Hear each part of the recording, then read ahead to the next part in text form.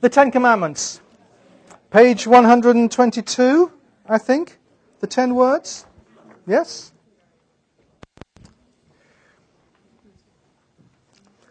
To judge from Deuteronomy 5 or from Exodus 20, the two versions of the Ten Commandments, first, principles for behaviour need to be related to redemption.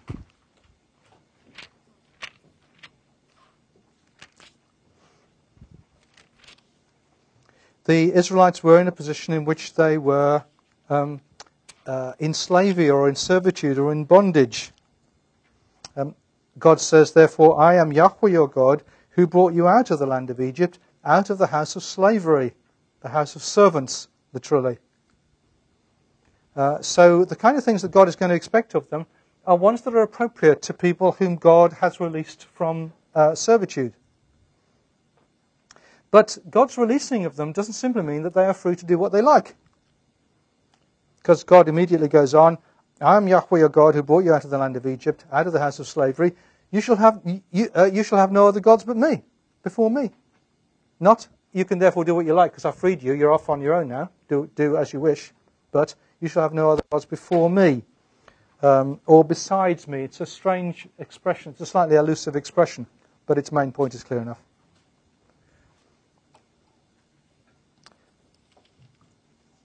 The Ten Commandments then express the power and the authority of Yahweh as the Redeemer. I brought you out of Egypt. That gives me a basis, some rights for declaring how you ought to live, for declaring what principles of behaviour are.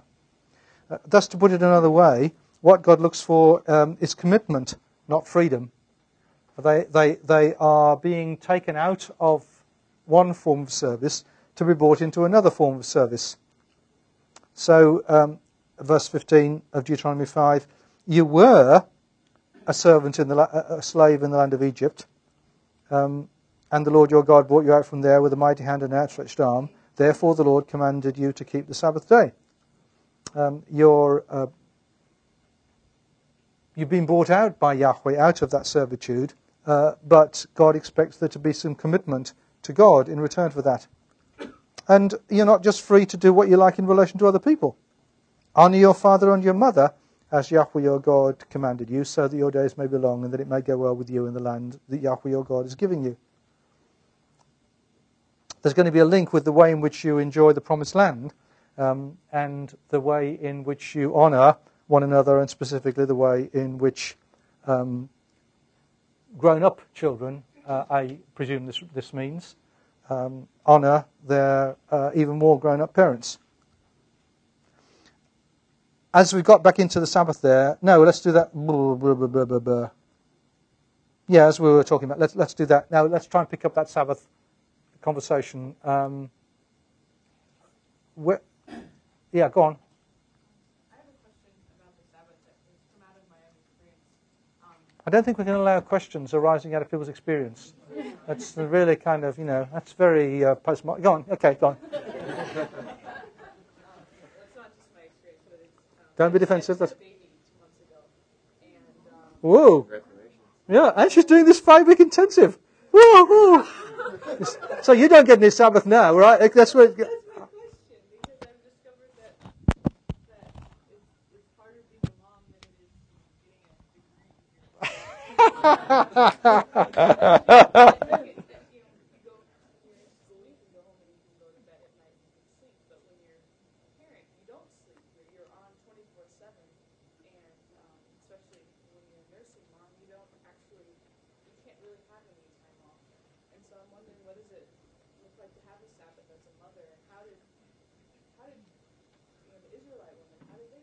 They can take off, but the woman can't take off having being with her kids. Yeah. Wow, yeah. To make it worse, presumably somebody had to milk the cows. I mean, you can't. The poor cows, you can't just not milk them on the Sabbath, can you? Because they're going to be extremely uncomfortable by the end of the day. And so what that presumably implies is that Israelites knew that there were certain things that you couldn't avoid doing on the Sabbath day, like milking your cows, and perhaps one would then have to accept there are certain things that mums and even dads maybe can't avoid doing. You can't simply do nothing, but you can plan what you do. Where you've got a room for making decisions, you can make decisions about what you can do. Where you have got no alternatives, well, you've got no alternatives. I don't say anything wiser than that, really. Anybody else got any comments on that? Mm-hmm.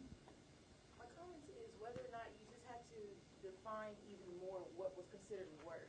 Mm. If it was to help someone, then maybe that wasn't work, or if it was for personal gain, then Right, maybe that right, could be considered right. work. Yeah. So maybe it was more your intention rather than actually putting forth some effort toward a task. Yeah.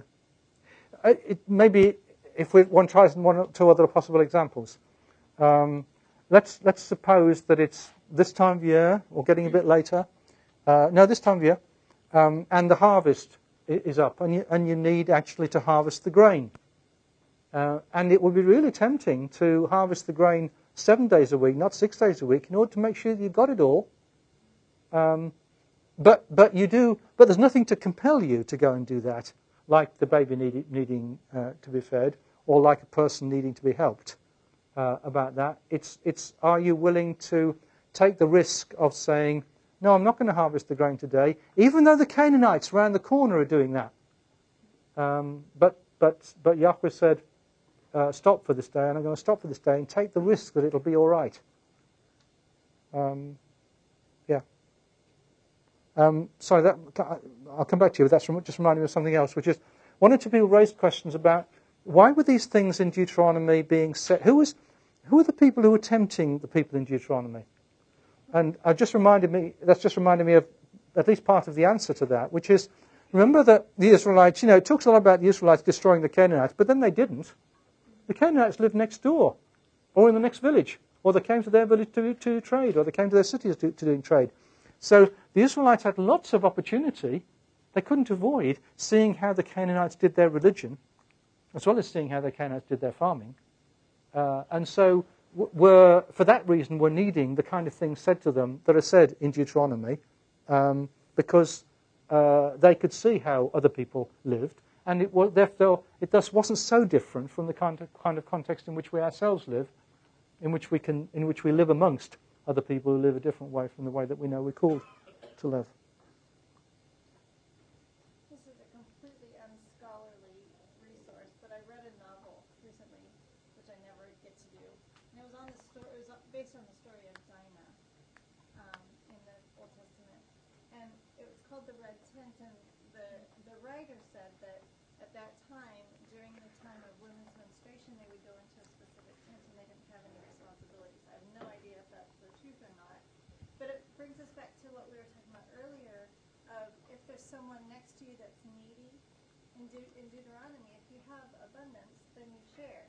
And so maybe at that time they had things built into their culture of a mom who's busy all the time, once a month gets to go into this red tent and not have any cooking responsibilities, milking responsibilities. And how, as people today, can we build that into our culture? Yeah. And that, whether or not that's right, certainly they were living much more. They weren't living just a mom, and if she's lucky, a husband and 2 kids, together, separated from everybody else. Doubtless with huge disadvantages and causing terrible conflicts, they were living much more in the company of something more like an extended family. And that, while, as I say, that must make some things tougher, it must also make some things easier. It makes possible for a woman who isn't nursing now to be able to do more than a woman who is nursing can do. And next year it'll be the other way around. But the way our society has developed, we've lost loads of that. Yeah. Mm-hmm. Can it be kind of similar to the principle of circumcision? I can't see how. Well, because Paul... You mean women have to nurse babies and men get circumcised? No. No. No, I meant the whole concept of the Sabbath and how it was more prominent for them in their culture than it is for us in our culture. And part of that is because it was given to the Israelites specifically. They certainly didn't feel Sabbath was a burden, if that's partly what you mean. So, I mean, for Jews, keeping Sabbath is a great joy. Welcoming the Sabbath is an occasion. And maybe this is part of the answer, because Jewish women nowadays, I mean, Orthodox Jewish women, put in a lot of effort on kind of Thursday, Friday morning, early Friday afternoon, in order to get everything out of the way, everything possible out of the way, so that then you can simply enjoy the next 24 hours. And I suppose it can have the disadvantages of, when you go on holiday, you're so tired with getting ready to go on holiday that you can't really... I mean, I can see there could be a negative side to that, but a positive side too. Okay, number 2, back on my 10-word sheet. Principles for behavior to judge from these 10 commandments involve a restoration of creation, not a flight from creation. In the Exodus version, the basis for keeping Sabbath is the way that God created the world. The process that God went through. In 6 days, Yahweh made heaven and earth, the sea and all that was in them, but rested the 7th day. Therefore, Yahweh blessed the 7th day and consecrated it. The kind of way you behave recognizes the ultimacy of Yahweh as the creator. It shows some concern about the way you live your created life, in the way it talks about family relationships. It shows some concern about created things, about your attitude to created things. Houses and fields, oxen and donkeys. The laws that follow in Exodus and in Deuteronomy are concerned with ordinary life, and they show how God's acts of redemption involve a restoration of creation, not a flight from creation. Thirdly, the Decalogue, the 10 words, interweave questions about God and questions about behavior. The Torah as a whole does that.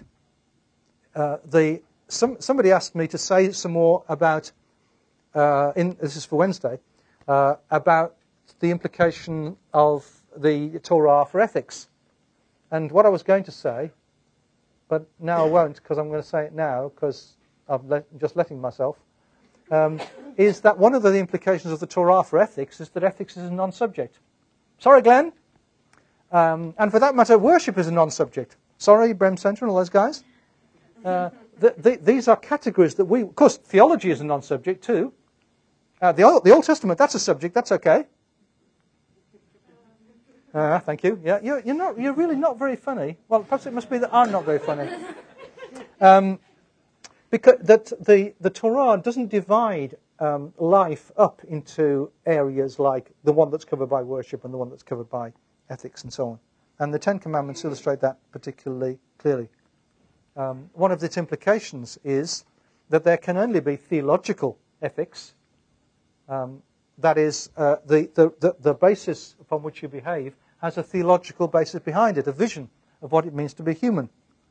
And that raises questions about how far we can make common cause with the secular world or argue with the secular world about issues like justice or marriage or abortion, because there is a theology that lies behind, at least there's supposed to be a theology that lies behind what we mean by justice or marriage or abortion.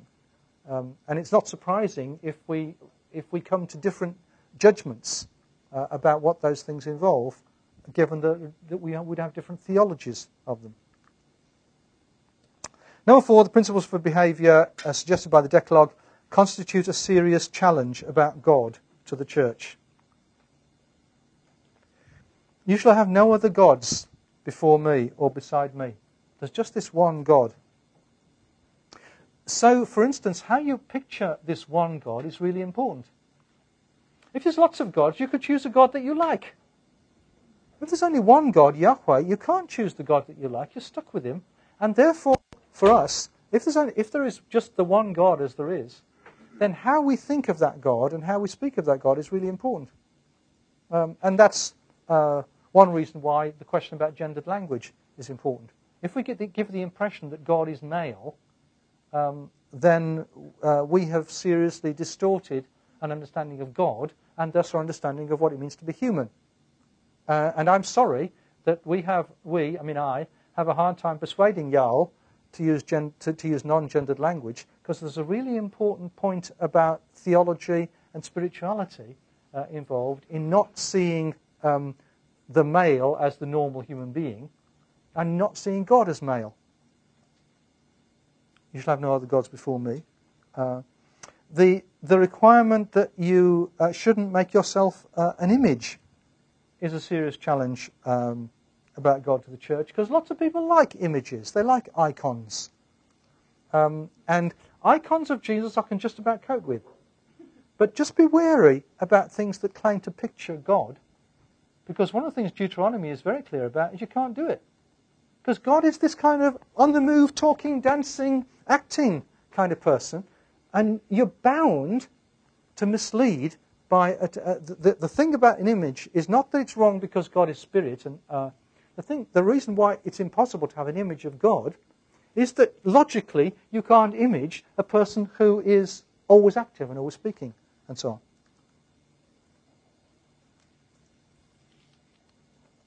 You shall not make wrongful use of the name of Yahweh your God. And one or two people asked about what that really meant. Part of it, what it means, at least certainly some of the other laws, are concerned with false testimony, false witness, which doesn't just mean, as I think I said earlier in the term, that you must tell the truth. When your mother quotes that at you because you've got to tell the truth, its concern is the narrower and sharper one of the fact that if you give false testimony when the court meets at the village gate about what somebody has done, then they may end up being killed, being executed. Or they may simply end up losing their land, which might end up as the same in the end, because they've lost their livelihood. And so to swear that you're telling the truth when you're actually telling a lie is the most potentially dangerous thing for other people. Though it might also be the case that for us, it's very easy for us to attach God's name to things that aren't so much to do with God, but to attach God's name to them makes them sound important, puts some compulsion on them before people. And then, as I've said already, the Sabbath one obviously is a serious challenge to us in our workaholism and our activism. So the Ten Commandments constitute a serious challenge about God to us. The Ten Commandments also constitute a serious challenge about behaviour to the church. The great thing about them for us, I think, is that they name things that we don't name. So in talking about treating the older generation properly, they raised questions about abuse. In saying you mustn't murder, you mustn't slay, you mustn't commit homicide, the King James Bible said you shall not kill, and that's too general. It's not the general word for kill that's used. It's a word for illegitimate killing that's used. But when you think of the amount of killing of Christians by Christians within the last decade or two in places like Bosnia and Rwanda, then you see what a big challenge the Ten Commandments lay before the Christian community. You should not commit adultery, and we know how prevalent sexual immorality is in the church. You should not steal, and at least that raises questions about inequity within the church. You should not bear false witness. There's that concern more specifically about what you say in court, but one reads nasty cases in the press about fraud within churches and so on. And the most telling, perhaps, of the commands, you shall not covet. That's the one that really got Paul. And it's how significant that at the end of these Ten Commands, it comes to something that reaches right inside you. And how tellingly it challenges us who think that we solve something by going shopping.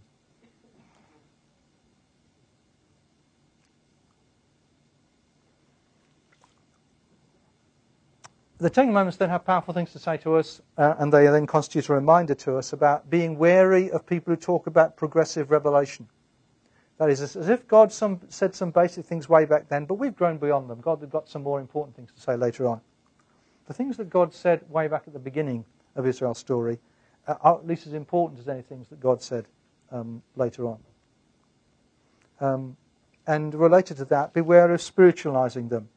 That is, it is true that you mustn't hate somebody, as Jesus pointed out, and it is true that you mustn't lust after somebody, as Jesus pointed out.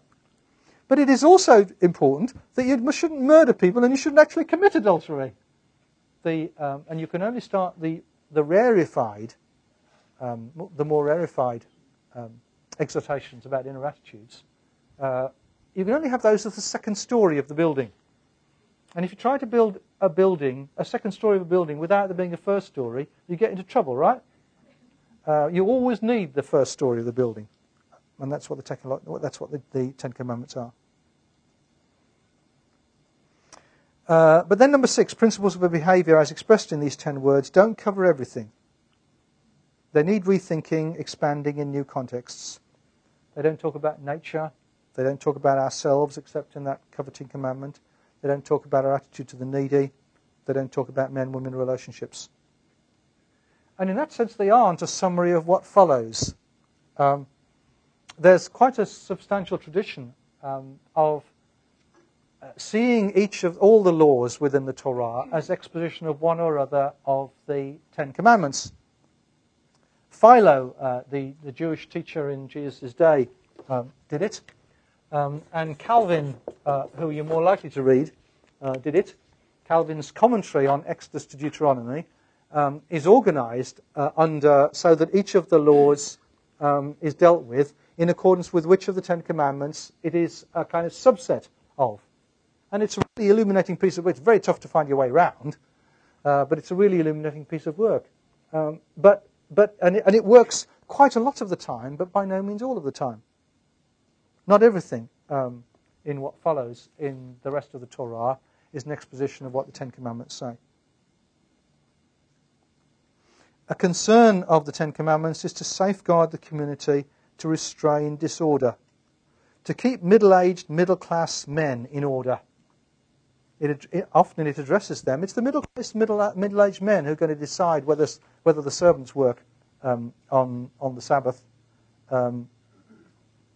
And so it's speaking to them, but it's also challenging them, seeking to keep them in order. Okay, let's have 5 minutes in which you can talk with one another again over this subject that the lady in front of me said. It always takes an hour to discuss these 5-minute subjects. No, it doesn't take an hour. It takes a lifetime. So don't worry about it. Just talk about it for 5 minutes. Which of these 10 commandments do you think is most important theologically for us? Which do you think is most important behaviourally? Which do you think are the most important issues they don't cover? If you want to try working with that old question of what's the 11th commandment, then you can do that. Talk to one another for a few minutes.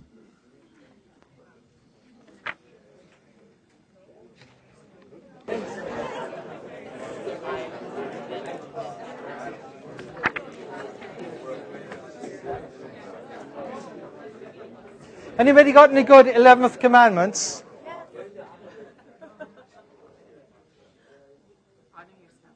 Honor your spouse. Okay. Any other good 11th commandments? The ones I know are do not get found out. Sorry, that's the one you might, there's another one like, I've forgotten what the other one like that is. But it's good to have a serious one. Any other 11th commandments? Okay. Anything else about that anybody wants to raise? Okay, to Deuteronomy. And now I think I'm on page 121, and I think if there it says Deuteronomy, place, shape, emphases.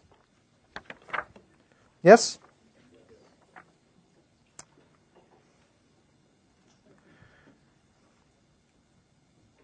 First, the place of Deuteronomy. the whole of Genesis to Kings is this one huge story, which after the opening takes Israel's ancestors from Babylon to the Promised Land, and then in the second half takes them eventually back into the Promised Land, back into Babylon from the Promised Land. There's an outline of the story as a whole. Beginnings, promise, escape from Egypt, meeting with God at Sinai, wanderings in the wilderness, being on the edge of the Promised Land, Deuteronomy being told how to live in the land, Joshua getting into the land, Judges people doing what's right in their own eyes, Saul's kingship, David's kingship, the height of the achievement, Solomon and the seed of downfall, the demise of an empire.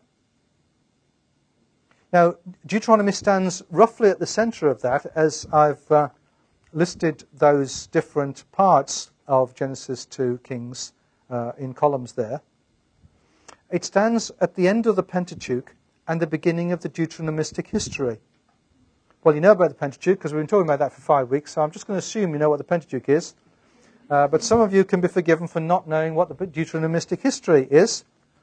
Some of you will find that out next week. That reminds me, yes, one of the questions, does anybody who's doing prophets remember what the enrollment key was?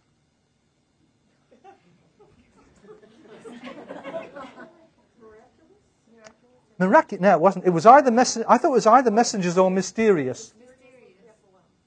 I'm sorry? The capital M is it's sensitive, is it? Right. This has been a great evening for me to find that out. Thank you very much. It's mysterious. The enrollment key is mysterious. When I said that, that's why I thought about changing it to messengers, because I thought that's going to get me into trouble, and then I think I forgot to. So, okay. Those of you to whom that was an entire mystery, don't worry. It's been a great blessing to me. The last 1 minute has been. How did we get into that then? Oh yes, Deuteronomistic history. Yeah. Okay. But while I'm sidetracking myself, here's the other sidetrack. I've got some scones. If any of you are going to come and eat them tonight, is anybody going to come and eat scones tonight? Yes, great. Okay, good. I have tea. I have scones. We shall eat them and drink them. Now back to the Deuteronomistic history. You see, I can get back sometimes to where I was. The Deuteronomistic history is the standard critical description term to describe the story that tells you how the Israelites that tells you about the Israelites from Joshua's day through to the exile. Joshua, Judges, Samuel, Kings. Introduced by the book of Deuteronomy, and it's called the Deuteronomistic history because when the story from Joshua, Judges, Samuel, Kings is giving you an evaluation of what went on, the principles for its evaluation come from Deuteronomy. It looks as if the whole thing was written by some guys who either were the guys who wrote Deuteronomy or who were sympathetic, who agreed with, who liked Deuteronomy, who thought Deuteronomy had got it. So it's a Deuteronomistic history. Deuteronomy thus stands at the hinge, at the center of this entire work from Genesis to Kings. It's the end of the Torah, and it's also the beginning of Deuteronomy to Kings, or Joshua to Kings, which in Jewish thinking is the former prophets, but as I say, in scholarly parlance is the Deuteronomistic history. Deuteronomy is the center of Genesis to Kings, not just in a purely literal sense, but it is the hinge of the whole thing. It's the climax of the story of Israel before Israel got into the land, the climax of the Pentateuch. But it's also the beginning of the story that takes you from Israel's going into the land to the end of the period of the monarchy with the exile. It couldn't be more important as the center of this huge story that runs from Genesis to Kings. It's the hinge, it's the fulcrum of the whole thing. How to live in the land. The climax of where we've been, but also the book that looks forward to where we're going. Paragraph 2 on this sheet. It's the great covenantal book. Now, In one of the bits of lecture that I played you of Walter Brueggemann's the other day, he referred to, I think he probably used the expression, didn't he, pan-covenantalism, or some such expression.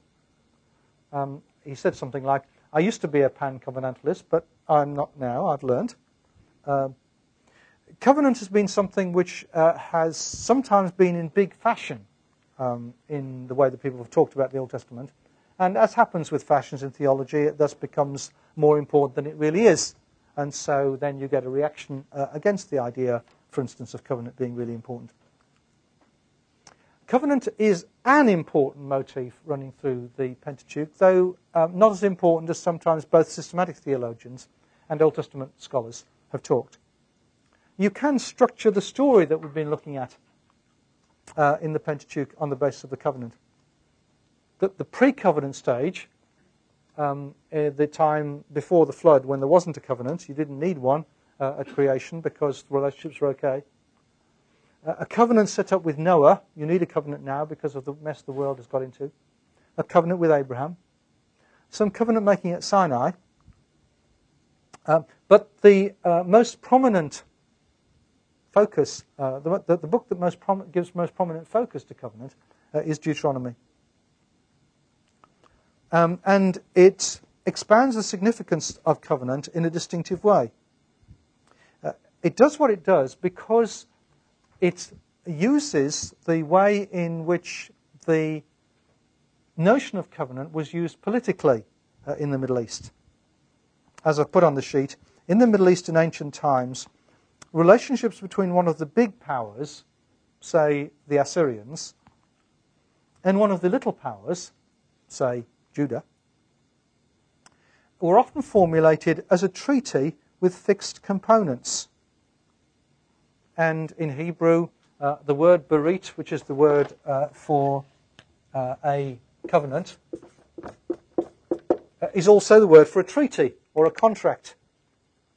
Theologically, I've probably implied before, it's really important that you make a distinction between covenants and contracts. But the Israelites didn't do so in terms of their language. They used the same word for both of these. But what that facilitated was their being able to use the way that a berit in the political context worked in order to expound how a berit worked between God and people. So as I put on the sheet, Israel took this, the formulating of relationships between big powers and little powers, as a way of understanding their own covenant relationship with God. And it's Deuteronomy that most systematically works out the implications of that. There were standard features in a treaty document between a big power and a little power, and those then become the features that appear in Deuteronomy and help you to see why Deuteronomy works the way it does. First, it was a standard thing in a treaty that the preamble to the treaty reviewed what the relationship between these countries had been in the recent past, and not least emphasizing how nice the big power had been to the little power. And the little power is not going to disagree, is it? So Deuteronomy begins by reviewing what's been going on between God and Israel over the past generation. And that's what occupies chapters 1 to 3. Then a treaty would go on to lay down the basic expectations that the big power had of the little power. The key expectation was that of loyalty. That is, you have to be loyal to me. If you are in treaty relationship, you Judeans are in treaty relationship with us Assyrians. Therefore, you Judeans are not allowed to go and make a treaty on the side with the Egyptians, who are our enemies. You're committed to being loyal to us. In Deuteronomy chapters 4 to 11, you get God, as it were, as the big power, laying down the basic expectations that God has of Israel, with loyalty to Yahweh being key to that. Then in a treaty, you'd get some examples of some particular ways in which the relationship was going to work out and some particular expectations that the big power had of the little power. And you get that in Deuteronomy in chapters 12 to 26. Though this is where the similarity between a treaty and Deuteronomy gets stretched. It doesn't break down, but it does get stretched. And this is particularly the point that I take from Gordon Wenham, who I've referred to in the paragraph just above the outline here. Because Gordon Wenham points out how out of proportion is Deuteronomy 12 to 26 in relation to the form of a treaty. And that Deuteronomy 12 to 26 is much more like a version of one of those law codes like Hammurabi's law code that you read a week or two ago. So that what you end up with in Deuteronomy is actually something of a kind of cross between a treaty and a law code, or a combination of a treaty and a law code. These were separate in the secular world, but in this religious world of Israel, they were brought together, brought into combination with each other. When following on the detailed expectations in chapters 12 to 26, you get some regulations for the formalizing of the relationship. That's what you'd get in a treaty, likewise.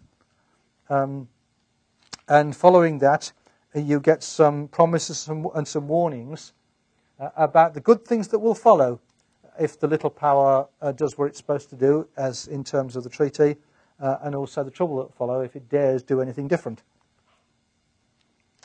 There were several people offered interesting remarks or asked questions about the curses and the blessings, which maybe I can say something about at this point. I think some people thought it was significant, it must be significant which tribes were uttering blessings and which were uttering curses, as if they only applied to some of the tribes. That isn't how it works. It's simply, that's the way the drama works. That is, it's Simeon, Levi, Judah, Issachar, Joseph, and Benjamin who utter the blessings standing on one mountain, and Reuben, Gad, Asher, Zebulun, Dan, and Naphtali utter the curses on the other side, on the opposite mountain. That's not saying that those 6 tribes are going to experience the blessings and the other 6 are going to experience the curses. That's simply the way the kind of drama is working in the reading out of them. Somebody sharply pointed out that there was quite an overlap between the curses and the 10 Commandments. Somebody asked why we make so much more fuss of the 10 Commandments than we do of the curses. And I think that it's, at one level at least, it's easy to explain that. That is because both in Exodus and in Deuteronomy, the 10 Commandments are put up the front of the exposition of God's expectations. And so the Pentateuch itself, the Torah itself, is inviting you to take the 10 Commandments really seriously. Why are these particular things cursed? Well, quite a number of them, at least, are the kind of thing that you can that nobody might necessarily know about, and so the curses warn you about doing things that you think you get away with in secret, that actually you won't get away with because God can see. So the basic shape of the of Deuteronomy follows that of a treaty relationship between a big power and a little power, and it illustrates a different way in which God can take things out of a culture and use them to illustrate what's going on theologically. Third, the emphases of Deuteronomy, and it has some significant theological emphases and some significant ethical emphases. Its significant theological emphases are simply 2. It would be nice in a way to think of some more. No, only 2. That's a bit pathetic. But actually it's very significant that there are 2, or at least that there are these 2, because they do express the two-sided nature of the covenant relationship between God and Israel. In a sense, all Deuteronomy wants to say to you is, or all God wants to say to you is, you are my people, I am your God. And the book as a whole is a gargantuan working out of the implications of that. It's then worth noting the linkage between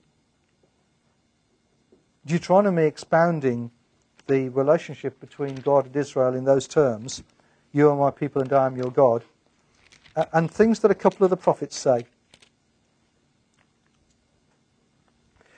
Hosea is told by God that one of his children is to be called not my people, Lo Ami. Because, says God, you are not my people and I am not your God. That's Hosea chapter 1 verse 9. It's not God's last word, because Hosea talks about the way in which,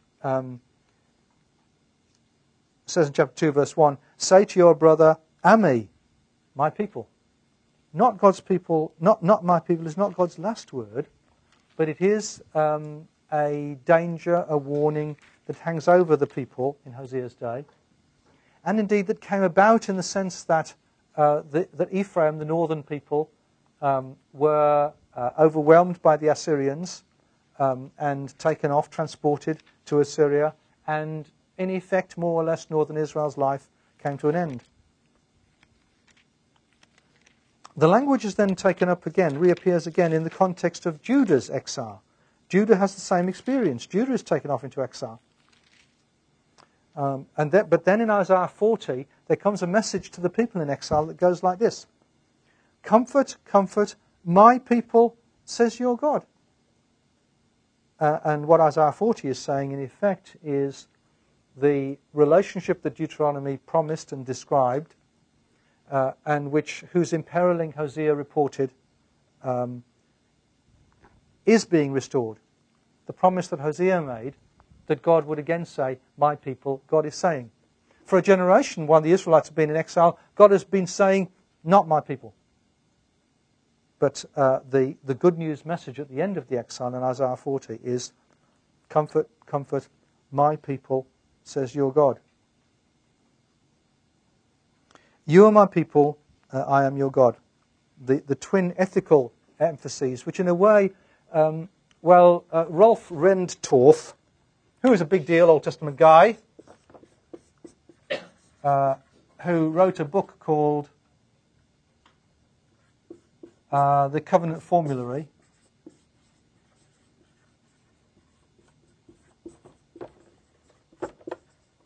Well, that's his term for this very phrase. I am your God, you are my people. You are my people, I am your God. That's, as far as he's concerned, a summary of what covenant is about. Then the ethical emphases of Deuteronomy, of which I think there are 6.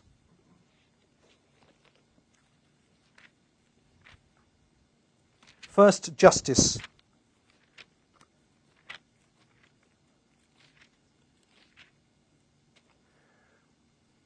What other great nation has statutes and ordinances as just as this entire law that I am setting before you today? Asked Moses in chapter 4. And then in chapter 9, Deuteronomy describes some examples of the way in which justice is supposed to work out. For instance, in the setting apart of 3 cities that people could go to if they are being accused of homicide. Somebody in their posting said they must have had a lot of trouble with homicide if they needed 3 cities for people to run to. To which my answer is, well, yeah, they're normal. Okay. I mean, how many people have been killed today in Los Angeles? I bet it's more than 1. But the point isn't the number, it's the geography. That is, the 3 cities are spread about in the country, so that somebody who is accused, or maybe who has killed somebody, and who is in danger of being lynched, can get to somewhere that's not too far away, rather than having to run 300 miles or something. A concern about justice, so that it isn't the case, for instance, that somebody who killed somebody accidentally gets lynched before there can be any proper consideration of the rights and wrong of what had happened. Some other concerns in that chapter about a single witness not being enough to convict a person of any crime. Only on the evidence of 2 or 3 witnesses shall a charge be sustained. And it's been said that the standards of proof in these laws are much more rigorous than anything that we have in a Western nation now. The chances of us falsely finding somebody guilty by mistake are much greater on our rules than they are under Deuteronomy's rules. Second ethical concern is concern for the needy. The use of the tithes in that connection I've talked about, and the chapter about the remission of debts and about how servitude works you've looked at for today.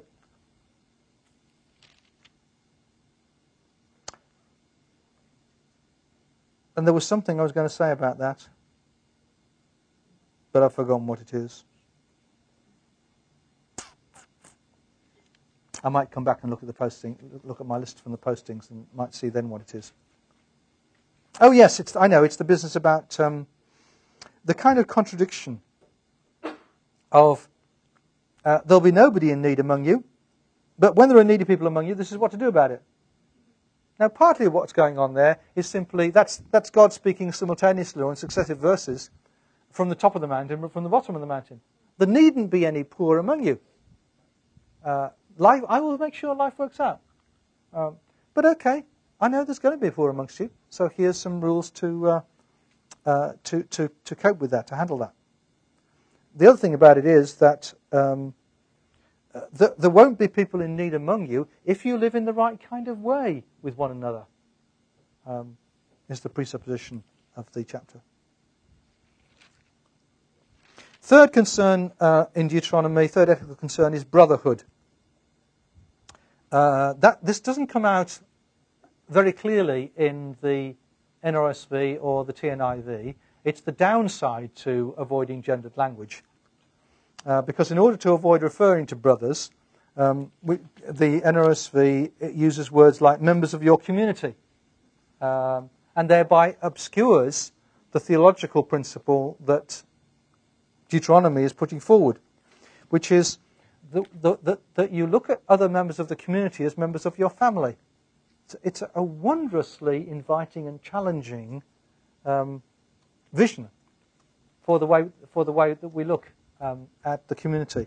The community is a family, and so Deuteronomy 15 keeps emphasizing that this person who's in need and who might end up in servitude and who needs your mercy is your brother. It's your brother. It's your brother.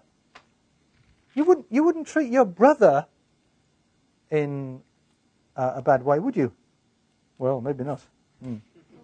But the assumption here is that relationships between the family, where people might take for granted the appropriateness of, for instance, not lending to one another on a basis of interest, that vision, that way in which things work in the family, you look at the whole community that way.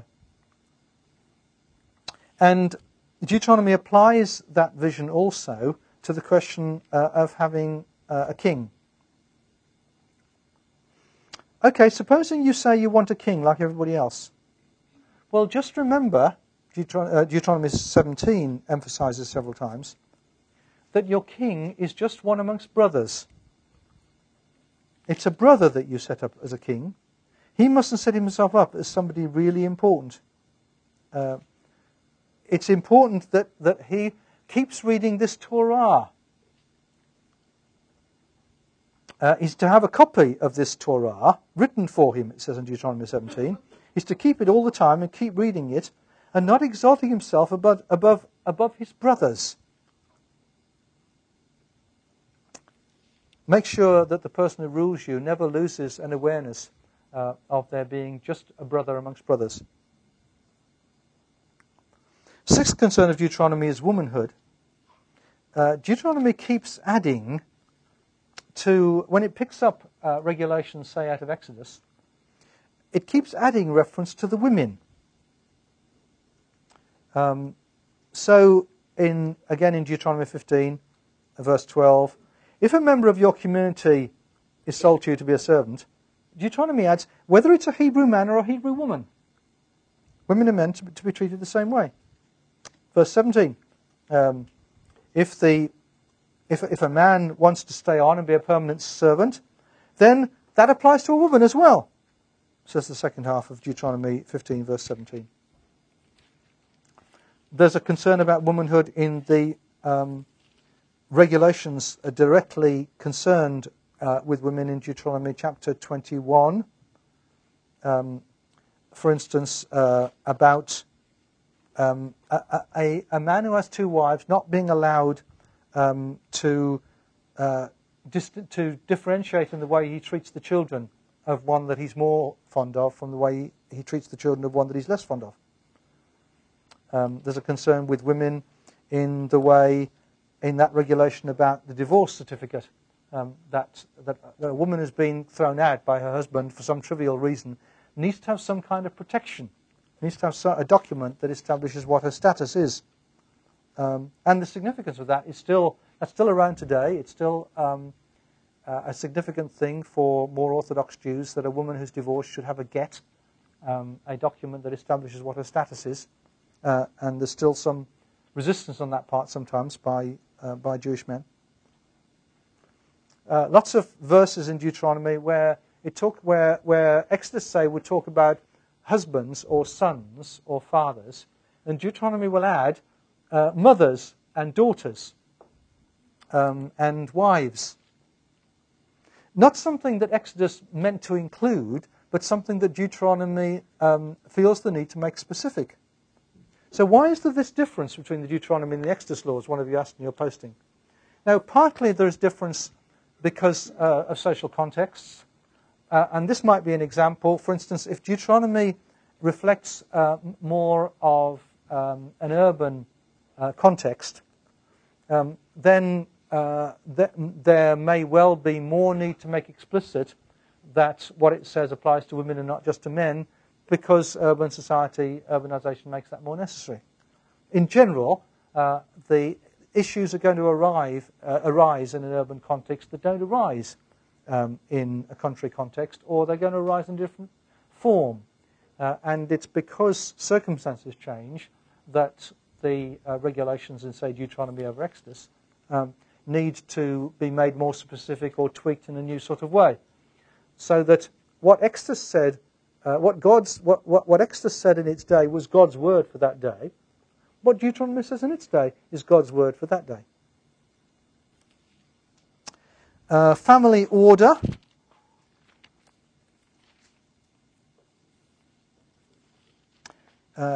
Take care and watch yourselves closely, so as neither to forget the things that your eyes have seen, nor to let them slip from your mind all the days of your life. Make them known to your children and your children's children. That exhortation to make the family the place of learning again.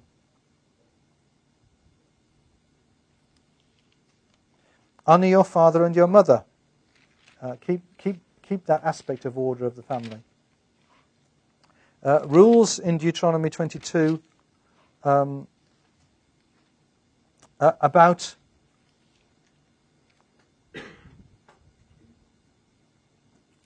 the false charges laid by a man in relation to a woman he's married whom he now claims wasn't a virgin when he married her. The rule again about divorce. Various ways in which Deuteronomy seeks to safeguard the order of the family. And then a final interesting ethical concern of Deuteronomy is happiness. Now here's a law book. But the verb to be happy, to rejoice, comes... Deuteronomy is with Psalms and Proverbs in the frequency with which it talks about happiness. Now, not surprisingly that Psalms talks quite a lot about joy. Maybe interesting, certainly, that Proverbs does. Really interesting that this law book talks so much about joy. It emphasizes the joy of the celebration of a festival in Deuteronomy chapter 12. You shall rejoice before the Lord your God. You together with your sons and your daughters, your male and female slaves. See, it's doing that thing of bringing in both sexes. And the Levites who reside in your towns. You're all to have a great time at this festival together. Chapter 24, verse 5, a very neat law. When a man is newly married, he shall not go out with the army or be charged with any related duty. He shall be free at home 1 year to be happy with the wife whom he has married. Isn't that nice? They didn't apply that to people going to Iraq, I don't think. And Deuteronomy chapter 26, verse 12, when you've finished paying the tithe of your produce in the 3rd year, the year of the tithe, giving it to the Levites, the aliens, the orphans, and the widows, so that they may eat their fill within your towns. See, these guys, they're not just supposed to have just a kind of old crust. Deuteronomy wants them to eat their fill. Happiness. There are some key emphases of Deuteronomy then when you compare Deuteronomy with the other laws.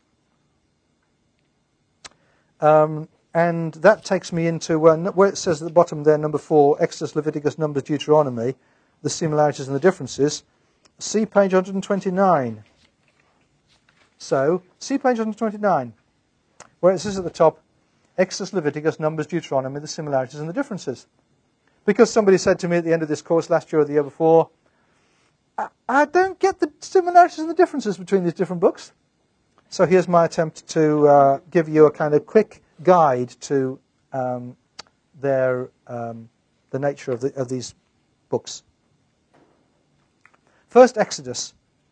The framework of Exodus is a narrative, it's a story. Exodus is the story of how Yahweh got Israel from servanthood in Egypt to servanthood at Sinai, from being servants of Pharaoh to being servants of God. It's a story that talks about the renegotiating of the covenant. And it tells about the rebuilding of the building of the sanctuary in the wilderness. Set in the context of that framework are sets of instructions, the Decalogue, which are the basics about how to respond to God's grace, and then some detailed instructions about how to live in a village-based society, the kind of society you got in the period of the Judges, and some detailed instructions about how to build a portable sanctuary. That's Exodus. Leviticus is kind of an inverted version of that, because the framework of Leviticus is instructions, not story. Instructions on how to worship and how to live for God in a Jerusalem context, I suggest, in temple context. So Leviticus tells you how to offer sacrifices, how to stay pure and avoid taboo, how to be holy.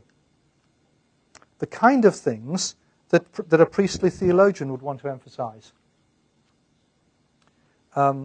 Into the context of into the framework of instructions, there's one bit of narrative in Leviticus that tells you how the priests were ordained and how things went wrong, but then how God puts things right.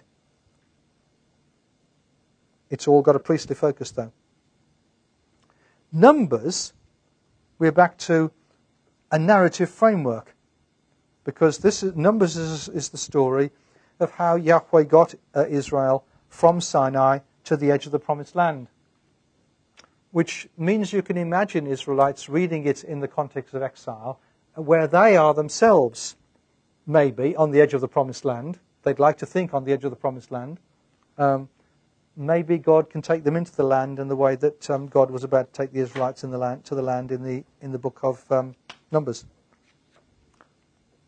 The narrative is about preparations to set off from Sinai, the journey towards Canaan that took 40 years rather than just a few days, and then preparations for finally entering Canaan. So the narrative, the framework of Numbers is a narrative. Inserted into the narrative are some miscellaneous instructions that are spread through these stories, ones that are somewhat worrying because they're always talking about death. Finally, Deuteronomy. The framework of Deuteronomy is that it's Moses' last sermon. It's about how to worship and how to live for God in an urban context. Maybe it's Jerusalem in the 7th century. It's about how to work out a covenant relationship.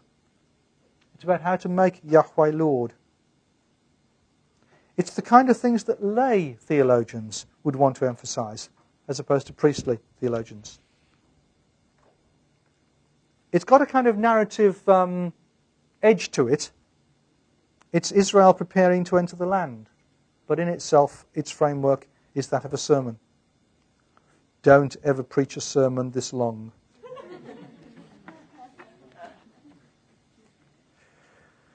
Anybody want to ask anything about that or say anything?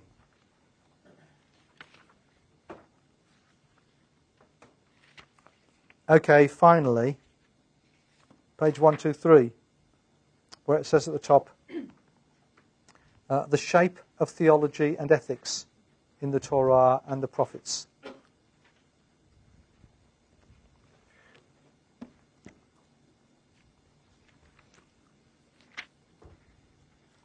And I'll start from, again, you need the print view of this because there are two triangles in the middle.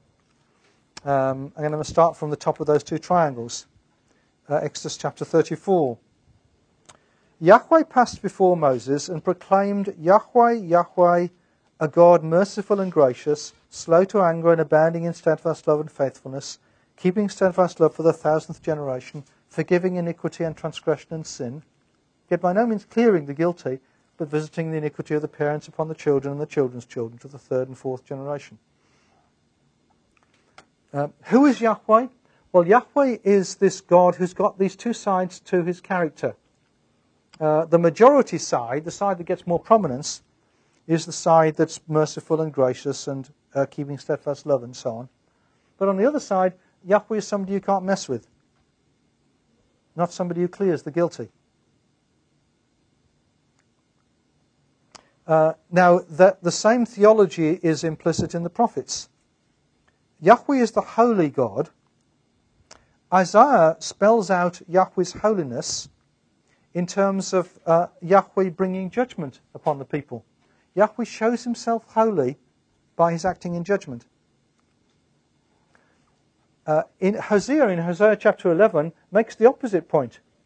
I'm going to punish you lot, says Yahweh in Hosea chapter 11. But how could I do that? I can't cast you off, because I'm God. I'm the Holy One. Beautiful contrast between Isaiah and Hosea, both of them saying important things about God. I'm the Holy One, therefore I've got to act in judgment, says Isaiah, in keeping with the second part of the Exodus passage. I'm the Holy One, therefore I've got to have mercy on you, says Hosea, in keeping with the first part of the Exodus passage. God is the one who is holy. In Exodus and in the prophets then, God is the one who is holy, and whose holiness spells itself out in one side in being committed and compassionate, and on the other side in being prepared to be tough and taking action against wrong. Now, says God in Leviticus 19, you be holy as I am holy. And what the bottom triangle is designed to suggest is that there is an equivalence in the response that Israel is expected to show to God, to God's revelation of himself. God is to be holy, and that Micah chapter 6 verse 8 sums up the way in which the Israel triangle works, as Exodus 34 sums up the way the Yahweh triangle works. The Micah triangle is, what does Yahweh require of you but to do justice and to love kindness and to walk humbly with your God? And I want to suggest that walking humbly with your God, being diffident, not thinking you know everything, not thinking you are everything, that's the appropriate response to holiness. Doing justice and loving kindness are the appropriate responses to God's having a tough side and God's having a committed and loving and merciful side. So, in response to who God is, we express the holiness that we, with which we are due to mirror God, by being on the one hand active for what's right, and on the other hand being friendly, faithful, gracious, committed, forgiving, in the way that God also is. The shape of theology and ethics in the Torah and the prophets assumes that God's character is something to be mirrored in our character. And it's 10 to 9. And I'm going to climb on my bicycle and go and make tea. And I'll see some of you to come and eat these scones. And the rest of you I'll see on Wednesday. And then we're all done, and won't that be good? Except that I have to come back next week. And some of you do.